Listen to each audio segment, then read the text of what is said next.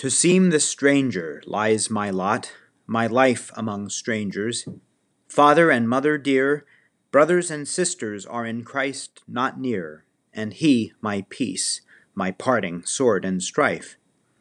England, whose honor, all my heart woos, wife to my creating thought, would neither hear me were I pleading, plead nor do I. I weary of idle a being but by where wars are rife. I am in Ireland now I am at a third remove. Not but in all removes I can kind love both give and get. Only what word wisest my heart breeds, dark heaven's baffling ban bars or hell's spell thwarts.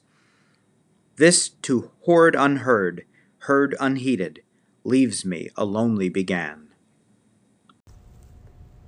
To Seem the Stranger is one of 6 so-called Sonnets of Desolation that Hopkins wrote while teaching in Ireland. He considers himself alienated on 3 accounts.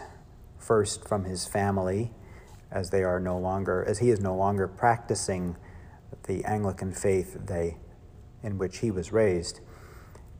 Second, regarding England, his home, still and always very dear to his heart, yet also alienated with regard to faith.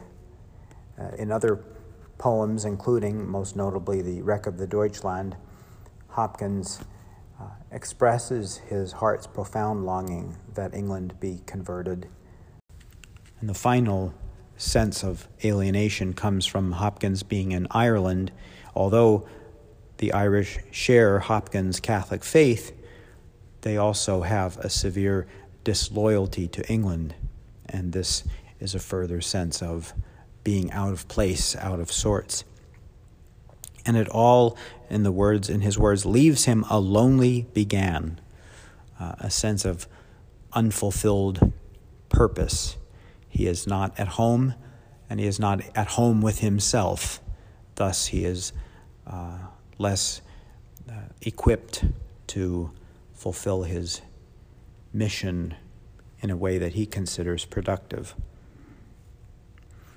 I would not call this my favorite among the 6 Sonnets of Desolation.